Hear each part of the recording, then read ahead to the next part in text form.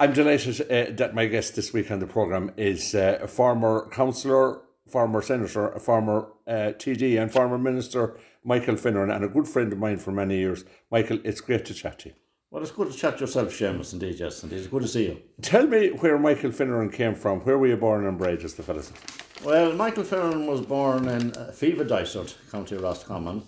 My parents, Bernard and Molly, they were full-time farmers. Mm-hmm. I'm the third oldest of 8 sons. 8? Yes. 8 sons? Yes. No sisters. Right. So that was a lot of children in a household. So I'm sure farming and hard work was part of your upbringing. Yes, yeah, everyone was involved. Yes. Right. My father was a full-time farmer. He never left home. My mother married in there. She was from Top-McConnell, the next parish. Right. And she had never left Top-McConnell, had come down, and she was of farming stock as well. Right. So they had 60 Irish acres, or we had in my time, and they made a living on it. And everyone had a job. What sort of farmer? Sheep and cattle and tillage. Right. Corn, we would have malt and barley, of course, going for the stout and the beer. Right. And then feed and barley, of course, that would be crushed for the cattle and the sheep. And then they would have cattle and sheep. Ours would be a good sheep country, as you probably know, a limestone country. And my father prided himself in his sheep, and he would have them in rings up on the hill in Green and Ballinasloe in October every year. And he always got top prices for them because he'd have them done to the last, you know. Right. And where did you go to school? Local national school? Our house was next door to the school, right. Fiva National School. I went there. There were 2 people, one of them a very well-known figure. First of all, the lady that was teaching in it, we called the Mrs. School, or the lower classes, was Kathleen Kelly from Claremont House. And the man in the master's room was none other than my great friend Fonzie Tully. Fonzie Tully. Yes, indeed. Yeah, who went on to be chairman of Roscommon GA and yes, lovely indeed. Man. Yes, a fabulous man. I sometime I gave an interview at somewhere. I think it might have been the night he retired, and I said that apart from my parents, he probably had more influence on me than anybody else. Did you like school? I did. Yes. So it was good. We went home for lunch. You know. Oh yeah. You were next door. So it was a happy time. Great time. Yeah, great time. Our lifestyle in Fiva at that time was good. Our house was good. It was a very, very relaxed house. Everybody had a great interest in farming. Everyone knew when a cow was going to calf. Everyone knew we had to be in the fields when the sheep were yearning. We knew that we had to bag the spuds when they were being sold on to Grennams and Ballinasloe or to Maurice or whatever. So everyone had a job. Even when you were 8 or 9, you were stuck in, as you might say. And you were in school and you were enjoying at home, which was a simple life, the same as a lot of people lived at that time, and a very happy life. So you went on to secondary school. Yes. I as you know, there was no bus going at that time. So anyway, obviously my opportunity would be to have to cycle to Athlone and Ballinasloe or to St. Mary's in Ballygar. But lucky enough, I got a scholarship to Summerhill College in Sligo. And that's how I wound up there. So I spent 5 years there in Summerhill. Did you like Summerhill? I did. We had a great group there. There was a big group for the parish there, and it wasn't a finishing school for young girls, but it was hardy stuff. I was just going to say, boarding school is not easy, because I went myself for 3 years, and it suits some people and it doesn't suit others. Yeah, we got on well. I had an older brother there as well, Paddy. He was there 2 years ahead of me, and then there were a good few from my class, that well-known figures in County Roscommon here. That's why it was very hard to get on a football team there, because you had Jimmy Cox and Pádraig O'Callaghan, a close friend of mine, Johnny Kelly, Pat Gately, all of these fellas who were county players. County players, right. And Summerhill, a great school for football, and it was a great school for everything, every sort of sport. Not for every sport. No. I remember in my first year there, Jimmy Kelly, the late Jimmy Kelly of Dysart, Garrickeel Dysart and myself, we were down on the long pitch and we were pucking a slither from one to the other below, and one of the prefects come down and he said, "The president wants to see you." So we went up along anyway, and he said for you to bring your hurleys with you see. So we went up to the president's room, we had to be shown where it was. I didn't know where it was, none of us did because we were our first year. So he said to me, 2 buckos, he said, this is President Father Charlie Kelleher. He said, who told you could bring those things here? So we didn't know what he meant at all. Hurls. Yeah. So now he said, leave those 2 hurleys there and the slitter ball with them, he said. And when you're going home, he said, for Christmas, come and collect them and don't bring them back. Oh. And you were always interested in hurling, of course, from where you were from and everything like that. Hurling was part of your... Fonzie Tully brought hurling to FIFA National School. Right. He came from Ardrahan in County Galway. His dad was the sergeant in Ballyforden, and Fonzie came teaching. I think it was only his second job ever. Came there, and of course hurling was very much, as you know, he played for Roscommon himself. He was a goalie for Roscommon, so it was hurling at lunchtime always there in the FIFA National School. Yes. Did you play hurling yourself? Yes, I played a bit of hurling. Unfortunately, during my time in Summerhill, the 3 summers from Intercert on to Leavensert, I went to London to work, saving money. To keep the pocket money going, right. And I missed out on a good bit. Right. Then I had an accident on my right toe and right foot when I was 18. A welding bottle fell on it. Right. It was badly damaged, and I went up. I spent a while down in university, just to be that time the regional hospital in Galway, and I never kicked a ball after that, obviously, because I couldn't. I was right-footed. Yeah. But I went back hurling then when I joined the Dublin Health Authority, and I played with St Brendan's then for a while. Mm-hmm. Oh, very good. And you always loved hurling, I know. Oh, that. Yes, indeed, yes. So on you went to the end of Summerhill and you enjoyed that. What did you do then after that? After that then, everybody were applying for different jobs at that time, and obviously I would like to have gone to university, there's no question about that, but there was a big household in our house, and it wasn't possible, I don't think, for everyone to go. I think there was others coming after me, so I applied for a number of jobs. I applied for the civil service, I applied for Aer Lingus, and I applied for nursing with the Dublin Health Authority. Right. I got all 3 actually, and I thought about taking Aer Lingus. I had an idea about that. Right. But anyway, for one reason or another, I decided that maybe a qualification was the right thing. Right. And when I didn't get to university, I thought maybe qualification was the right thing. So I took up nursing, psychiatric nursing, with the Dublin Health Authority, and that's where I qualified. Right, and you studied there. What length of a course was that?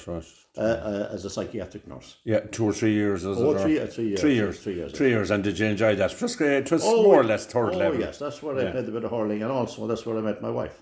Oh, that's where you met your wife. Where did you meet Betty now? I was sitting in the dining room one day in lunchtime, and a group of young girls came in. They were student nurses, I didn't know at the time they were. Right. And that's where I saw her first, and right. we linked up and started going out. Yeah. And she's not that far away from me. She's from close enough to. Oh no, she's from Sleeve-Rue in County Kilkenny. She's from Sleeve. Oh, that's right. She's in County Kilkenny. She comes from a very strong hurling family. Right. She had 5 brothers that played at some stage or other for Kilkenny. They're at senior, at minor levels. Right. There's a number of All-Ireland medals and league medals in the house down in Sleeve-Rue. Mickey was on the 57 team. Jimmy was a won a minor All-Ireland. Richie won a minor All-Ireland.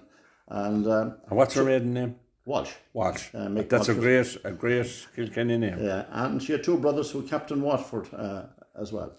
Imagine. One captained Waterford in 66 and one captained Waterford in 68. Deadly. Yeah. So you started going out, and when did you get married? We got married, it's up there on the wall, on the 20th of February 1971. 1971. Yes. Right. Okay. All of our. And where did you live first of all? We lived in a beautiful little up and down townhouse in Hill Street, 50 Hill Street, just off Parnell Street in Dublin. Right. You could walk around the corner onto Parnell Street and out onto O'Connell Street. Right. And we had all of our parents were up there, and Betty's parents were up there, and all my brothers, her brothers and sisters. I think we had about 70, and we were in the City Arms. That's where we had our reception. Right. We went to London on our honeymoon, and we had a great time. Yeah, everything was. So when did your interest in politics start? Well, I suppose I always had an interest in it because there was my grandfather had canvassed for Harry Boland on my mother's side, and there was a lot of talk about that in the house, and in the Sinn Féin, and that would be in the Sinn Féin elections of 19 and 21. So we had a lot of talk about that, and then my father was the first of the family that was born in Ireland. My three uncles were born in Boston, Massachusetts, in America, and my grandfather had been married there. And he came back in 1908 with three young sons, Right. and my father was the oldest, and he's the man that took over the farm, because the three older lads went back to college in Boston when they were 18, 17 and 18. So there used to be talk about Kennedys in our house. My grandfather used to talk about James Michael Corley and about the Irish political system beyond and Boston. In America, And then when I returned to Roscommon, when was that? in December of 71. Why did you come back? I had put down my name to at some stage that I would call for a job. To come back. The same, I put my name down, as you call it, a panel. At that time, the panel was actually sitting there. I think I could have gone back maybe 2 years before that. For a job in Ballinasloe, was it? So I came back to Ballinasloe then, and while I was building the house in Fiva on the home farm, I was approached by a number of old Fianna Fáil activists because they said there was always a Fianna Fáil councillor there for a long number of years, that Jack Smith had been, the late Jack Smith, and they thought that coming up to the 79 election that maybe I should consider it. I hadn't thought about it, but 4 or 5 of them arrived at the house one night, and you might say they talked me into it. Right. Okay. So was 79 your first election? Yeah, I was elected in 79 first, yes. And the first time you ran, you got elected? I did, yeah. Right, that must have been a big... It was a very interesting count. There was one vote between the late Mick Fallon and myself. And so they obviously called, I was one vote ahead, so they obviously called for a recount. Right. So it was a rather tense moment over there in the convent hall anyway. And all of my gang were over back and forth and saying, how will it go now? So everyone has a different story at a counter, So the count anyway, and the recount showed up that I had won it by 2 votes. Right, okay. So in you were, and did you enjoy it as a council? You went into the council, and did you enjoy it? I did, yeah, I did. I spent 23 years in the council, I think, So you got re-elected on a number of occasions? I did. I headed the poll again. I headed the poll in the county every time after that, in the county. Right. So you obviously enjoyed your work? I did. It was I had an interest in local thing at the time. When I was growing up, there was no public water in our area, and whilst some of our land ran down to the River Suck, we had the as you call it, the best of the land was on the other side of the road, and that ran over for maybe a quarter of a mile, I suppose. It was our farm was, whilst it was 60 acres, it was narrow. That's the way they were divided out in the tenants' time back in the 1800s. So it was always a difficulty about water, and water had to be drawn, or cattle had to be driven to water, and different things like that. I remember all that kind of stuff. So the Cleggan Springs were being developed, and I said, look, I took an interest in it, and we got very much involved, and eventually, of course, as you know, water is all over South Roscommon. At that time, when I went in 79, there was only about 30 or 40 houses that had a public water system in South Roscommon. Right. And they were in St. Comas Park and Athlone.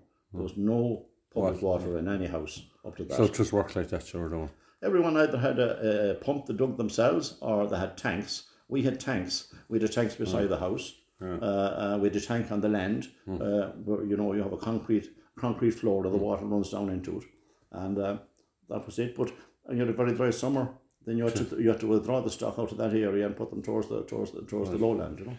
That was, and so that's the kind of work you were doing, trying to provide local amenities for people, and you enjoyed that. Did you ever say to yourself, "Well, God, maybe I might have a go at the Dáil," or did you think about national politics at any stage? Well, we had very strong characters in Roscommon at the time. Yes, the likes of Terry Laden and Sean Doherty, John Ellis, all those people were here at the time. And what happened was that in my second term of the council, when I was elected in 85, I was appointed to the General Council of County Councils. Right. And very shortly after that, that had been 85 and 87, I was approached by some of the people of Fianna Fáil people who were on the General Council, and they asked me would I go forward to be chairman of it. And I hadn't intended going forward, but anyway, because I was only at that stage 2 years on the General Council. But anyway, I went to let my name go forward, and I was elected. So I was elected. I did the chair of the General Council, the County Council of Ireland, 87, 88. And at that time, I obviously saw things from kind of a national, because we were meeting the Minister of the Environment at the time, or local government as he was called. And then, of course, the General Council had a nomination to the Senate. Right. So as chairman, when it came up, I put my name forward. I got the nomination, and I was elected to the Senate in 1989. You were elected to the Senate, so and you had the taste of national politics, so you were a senator now. So yeah, did you enjoy that? I did. I enjoyed the Senate. I enjoyed it.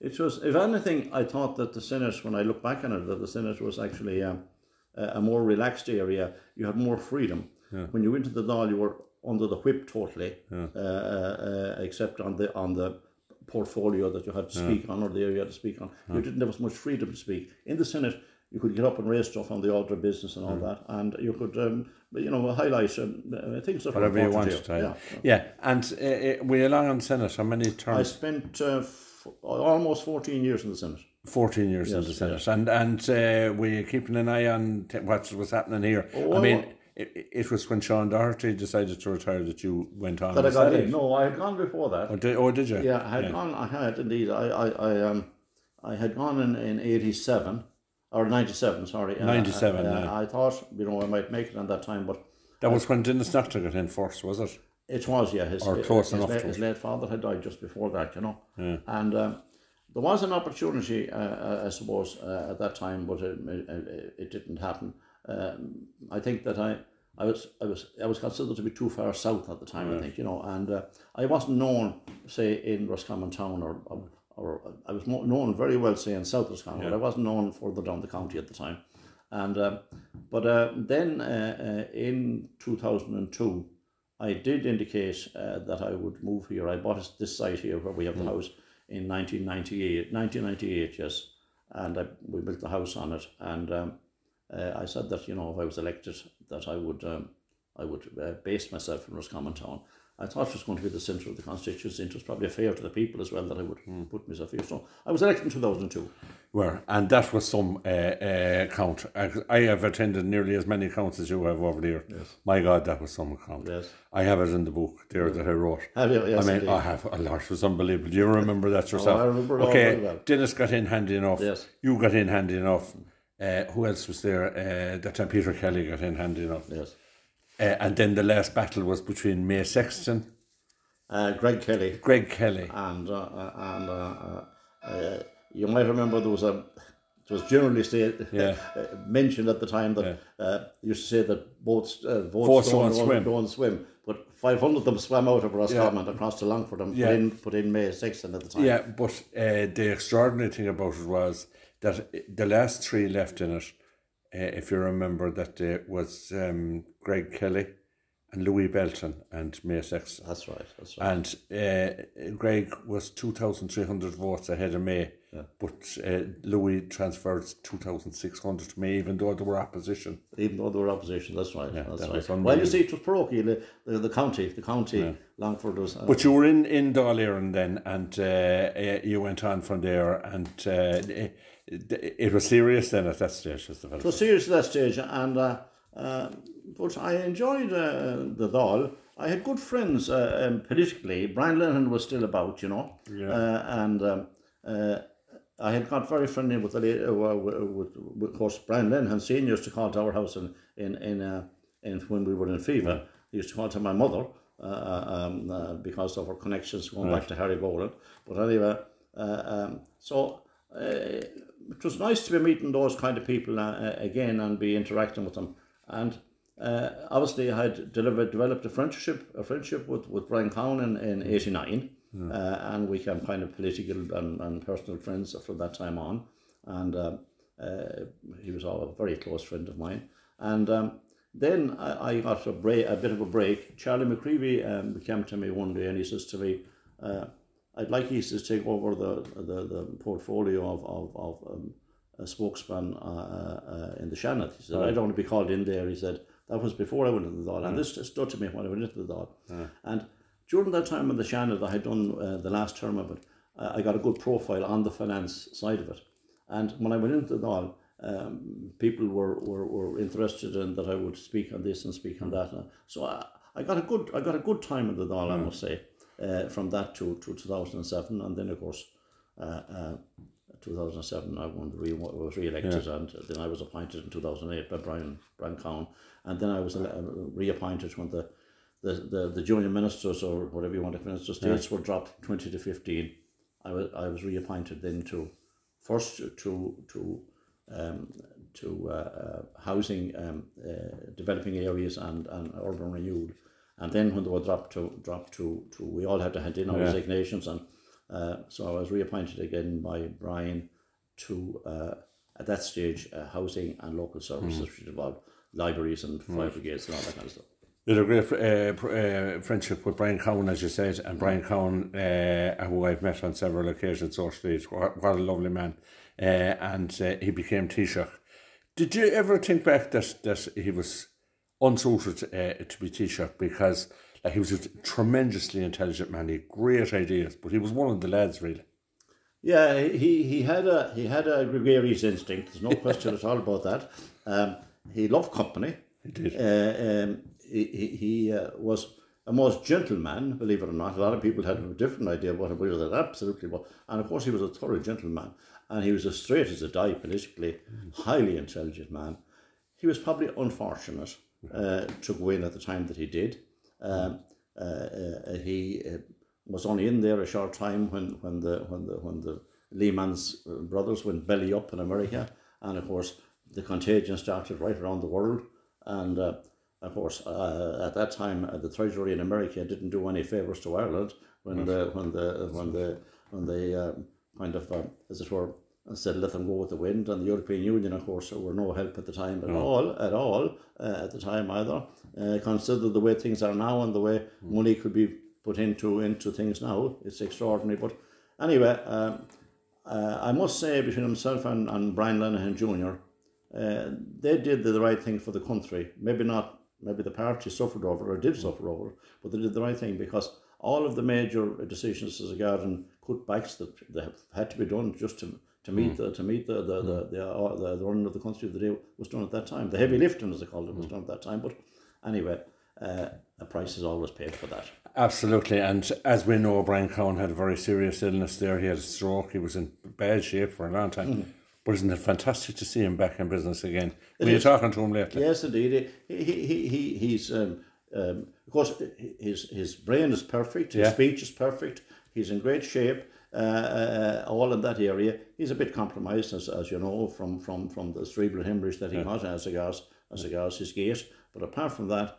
he's good, and it's great to see that he is good. Were you talking to him lately? Yes, and he's in good form. He's in good form, yes, indeed. Look, over the years, Michael, I know you yourself. You never were a man that really, fell out with anybody, or seriously fell out anyway. I mean, there was a lot of politics over the years. Was there any regrets that you had politically? There was a lot of big stories in Roscommon, none bigger than the hospital. Were any regrets over the years? No, well, first going off, I never believed very much in the political banter. I think a lot of people get elected by I won't say a lot, but some people get elected by causing rows and making derogatory statements about others and all this. I never really thought much about that. It wasn't my way of operating. Right. And anyway, I don't think it does anything for the territory that you have responsibility for. That's really what's important. As far as I was concerned, what was important was, like when I started out with the council, get a public water system in there. When I got in here to the Dáil, see what I can do for the county, for the town, for the county and all around it. And the important things for me were, say, obviously the hospital was very important, and I was sorry to see what happened afterwards to a certain downgrade. You know, I was sorry to see the A&E go, but anyway, nothing we can do about that now. No. But the important things after that were schools, childcare, sports facilities, you know, and of course to bring decentralisation to the area. But yes, the regret I probably had was that, and I would have done it. I think I would have been successful, is have an appointed consultant, an A&E consultant for Roscommon. I think if our government had gone on to the end of the term, because it was something I had discussed in detail with Mary Harney and with Brian Cowan. And at that time, the hospital was on the up, as you might remember. We had put in the new A&E, the medical assessment unit. We had spent a lot of money on all of the wards and all the rest of it. Everything was brought up to a very high standard. We had doubled the consultants. But one thing, even though we had put in a new A&E, we hadn't got clearance from Coroner and Hospital as regards putting in an A&E consultant.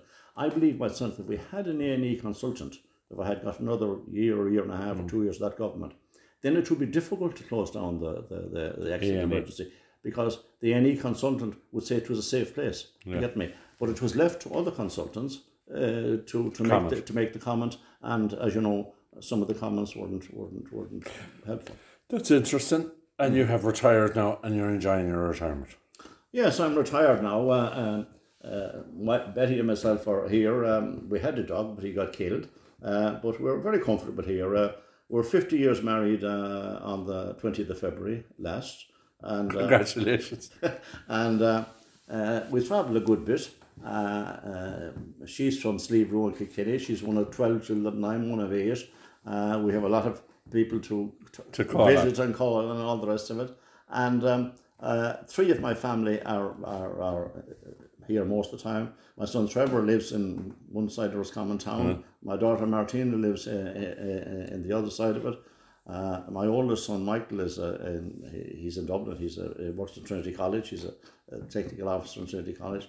And our youngest daughter, we had 4 in the family, and our youngest daughter she's a radiographer in Melbourne, Australia. So we're always plenty of places to go and plenty of places to visit. And thankfully, both of us are in good health. Both of us use the park here in Roscommon 5 or 6 days a week. I walk there at least 5 or 6 days a week. And Betty does probably the 7. And we holiday a bit, we go abroad, and we go to Kilkenny, and we go up to... It's been a tough time, hasn't it, the last 18 months? Yes. It's been tough on the basis that people.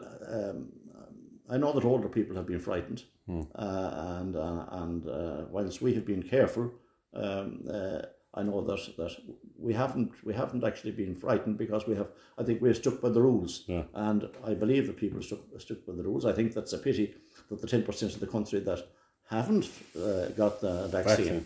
Haven't got it. I think it's a pity they haven't got it. I think they're being selfish, in my view. I think that they should think of their fellow citizen. If one thing about the pandemic, anyway, it showed how dependent we are on one another, on our family, and our families, and it has brought out the best in a whole lot of people.